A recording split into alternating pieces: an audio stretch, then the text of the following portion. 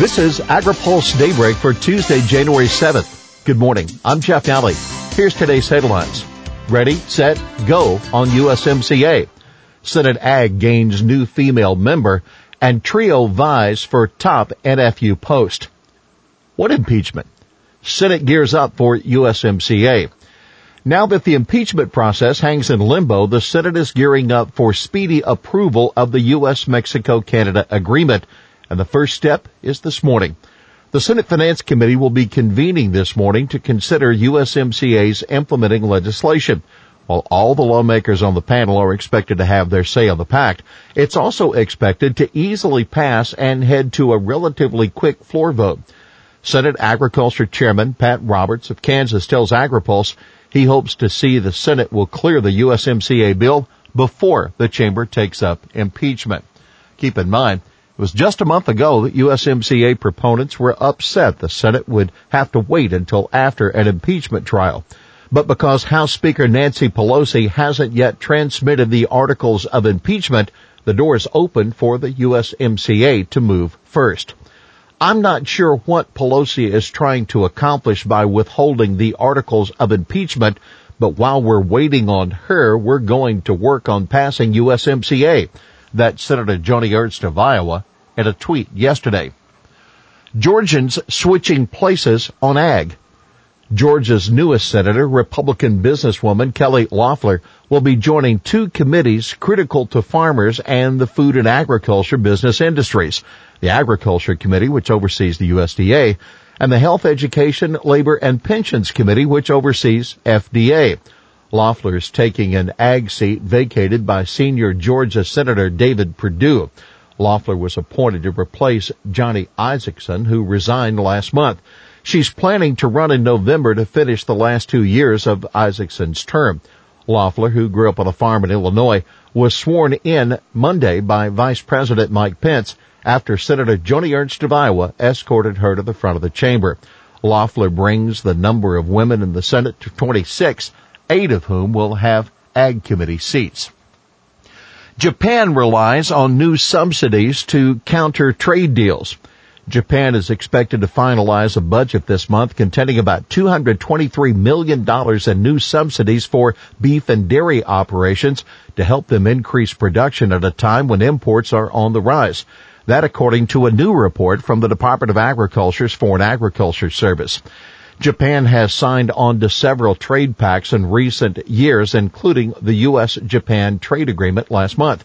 Japan's reduced tariffs under the pacts are expected to boost beef and dairy imports, a boon for U.S. producers, but also create new foreign competition and drive down domestic production.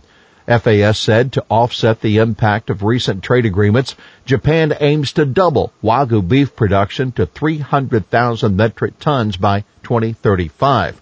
The goal is to get to 800,000 head of breeding cows 10 years from now, up from 610,000 now. Farmers join race for NFU post.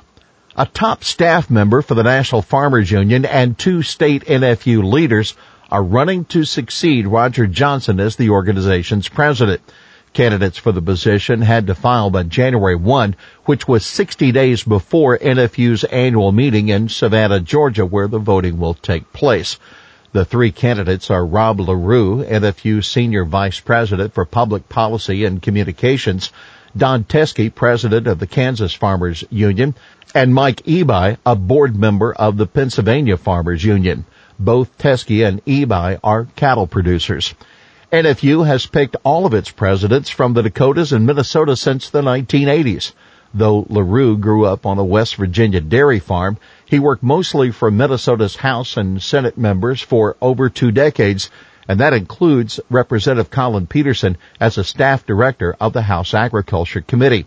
NFU has about 200,000 members in 33 states, with about half of the total in just 2 states, North Dakota and Oklahoma. Biodiesel welcomes NOx plan. The Trump administration is moving forward with a plan to reduce nitrogen oxide emissions from trucks, and the National Biodiesel Board is confident the standards won't hurt biodiesel usage. Biodiesel can increase NOx emissions because of the biofuel's higher oxygen benefits, but that problem has been resolved by the use of new fuel additives, according to industry officials.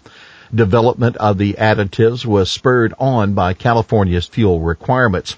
Biodiesel reduces other major pollutants from diesel engines, including hydrocarbons, particulate matter, and carbon monoxide, according to Scott Fenwick, the National Biodiesel Board's technical director. Those benefits, plus others, including biodiesel's improved lubricity, enhanced combustion, and lower carbon emissions, should increase demand for the biofuel, he said. EPA Administrator Andrew Wheeler announced the NOx reduction plan called the Cleaner Trucks Initiative at a rural Virginia livestock auction house yesterday. The plan is being released in the form of an advance notice of proposed rulemaking. The agency will take comments for 30 days on the plan once it's published in the Federal Register.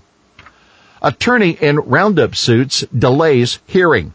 The lawyer accused of attempting to extort $220 million from a chemical company will have more time to prepare for his preliminary hearing.